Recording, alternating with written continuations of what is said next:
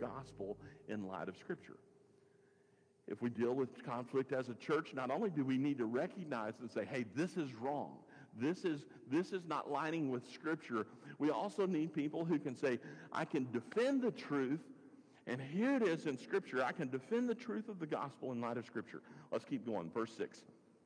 Now the apostles and elders came together to consider this matter. And when there had been much dispute, Peter rose up and said to them, Men and brethren, you know that a good while ago God chose among us that by mouth that the Gentiles should hear the word of the gospel and believe.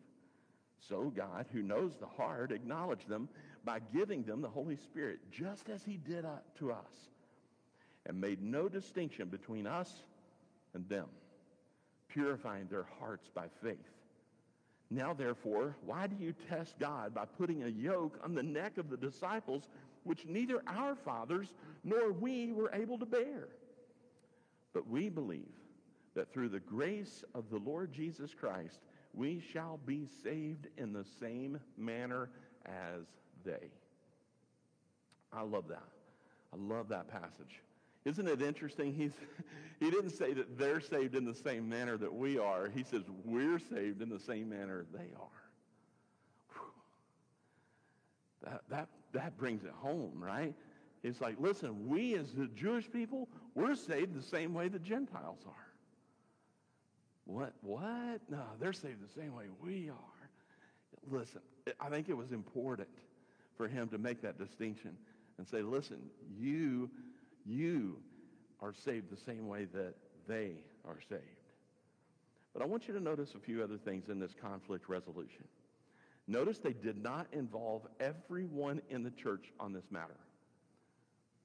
They didn't say, hey, church-wide meeting, town hall meeting for the whole church, come together. What did they do? They said it was the apostles and the elders. Now, who are the elders? Pastors. Okay? That's the biblical model. I get it. Today there's churches that use the term elder, and they've created this new idea of leadership within the church. Elder means pastor. Okay? So when we're reading through the scriptures and we see the apostles and the elders came together to consider the matter, they didn't invite everybody in the church. They said, apostles and elders. I think sometimes we make things worse when we have public debates over issues. When we create this, all right, it's town hall. We want to have everybody to gather together, everybody, so they can voice their concerns, right? And that creates what? Division. It automatically does. I mean, you're creating it that way.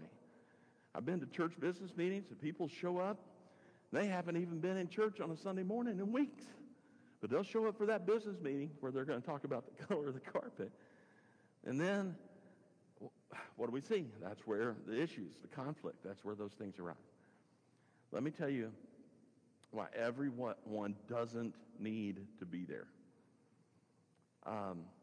In this room, just out of curiosity, who growing up, you were one of at least 3 siblings? By show of hands.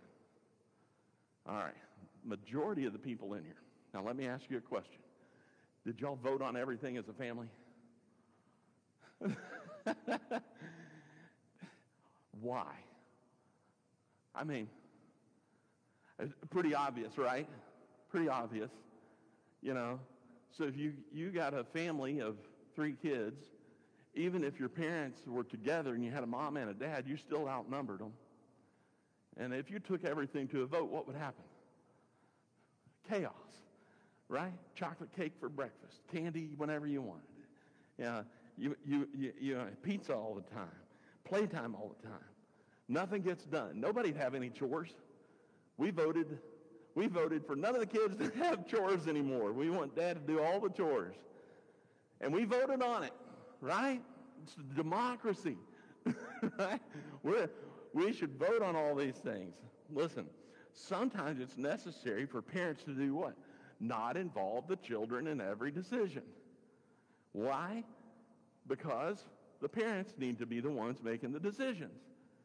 I couldn't tell you the number of times that I told Carson, and he can verify this, when he was growing up, I said, look, I may not have all the answers, but I'm one step ahead of you. I'm one step ahead of you. The church is a family. The Bible doesn't say we're like a family. The Bible says the church is a family.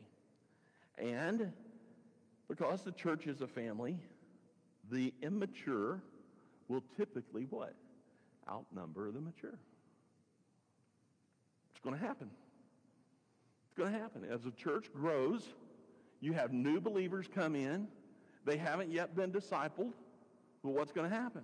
That's why throughout Scripture, when they talk about putting people into leadership, they're like, make sure they're vetted. Make sure they're able to teach. Make sure they're able to do this. Make sure they're able to do that. Why?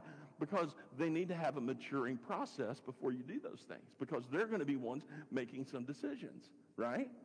So what's the whole point of this? There was wisdom in not having everyone present at this discussion in Acts 15. Incredible wisdom. It was only for the apostles and the pastors. Now, that's not to say that the whole church shouldn't have moments where they do vote on issues. Now, I won't bore you with the list. I mentioned it earlier. We've identified like 9 things that we're going to vote on as a church, and these are going to be the things that are, if we ever, and we will, we get to a point where we're going to purchase property. That's pretty important, right? That's not just something that a couple of people get together and decide. That's a community. That's a family decision.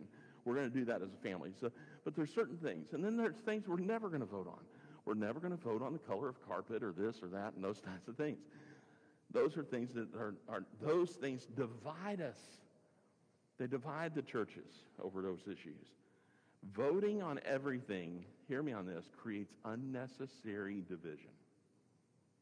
It really does. Now, let's keep reading. Verse 12. Then all the multitude kept silent and listened to Barnabas and Paul, declaring how many miracles and wonders God had worked through them among the Gentiles. Now let's pause there. When Peter finished talking, they respectfully listened to Paul and Barnabas and listened to their work among the Gentiles. Keep in mind, just the 2 previous chapters, chapter 13 and 14, was what? The first missionary journey. What were they doing? Taking the gospel to the Gentiles. What happened along the way? They were saved. There were so many Gentiles that were saved. So it made sense. They got to hear from Paul and Barnabas about this. And when they were finished, then they started to listen to James. And James, by the way, we're going to read this here in just a second. James is one of the younger brothers of Jesus. This is not James the apostle. You typically think of James and John, the brothers.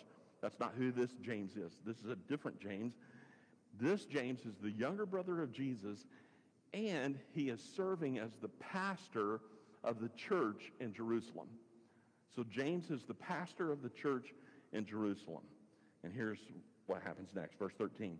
And after they had become silent, James answered, saying, Men and brethren, listen to me. Simon has declared how God at the first visited the Gentiles to take out of them a people for his name. And with this, the words of the prophets agree, just as it is written, After this I will return and will rebuild the tabernacle of David, which has fallen down. I will rebuild its ruins, and I will set it up, so that the rest of mankind may seek the Lord, even all the Gentiles who are called by my name, says the Lord, who does all these things. Known to God from eternity are all his works. What does James do? James is the pastor in the group, and he says, let's turn to Scripture, right? Look what the Scriptures say. The Scriptures tell us this. The Scriptures tell us that God's plan from the beginning was for the whole world to be saved, not just us, but it will be through us. And he is pointing right here in Scripture so that the rest of mankind may seek the Lord, even all the Gentiles who are called by my name. So James turns their attention to Scripture. The Scriptures should then have authority in our decision making. Right? So you have the apostles gathered together, you have the pastors, and they're looking at this conflict that's happening in the church, and they're like, what are we going to do about this? And ultimately they go, what? Let's look to the Scriptures. What do the Scriptures say? The Scriptures are authoritative. The Scriptures are where we have to rest. So Bible-believing pastors and leaders should always turn to the Scriptures for clarity and for direction.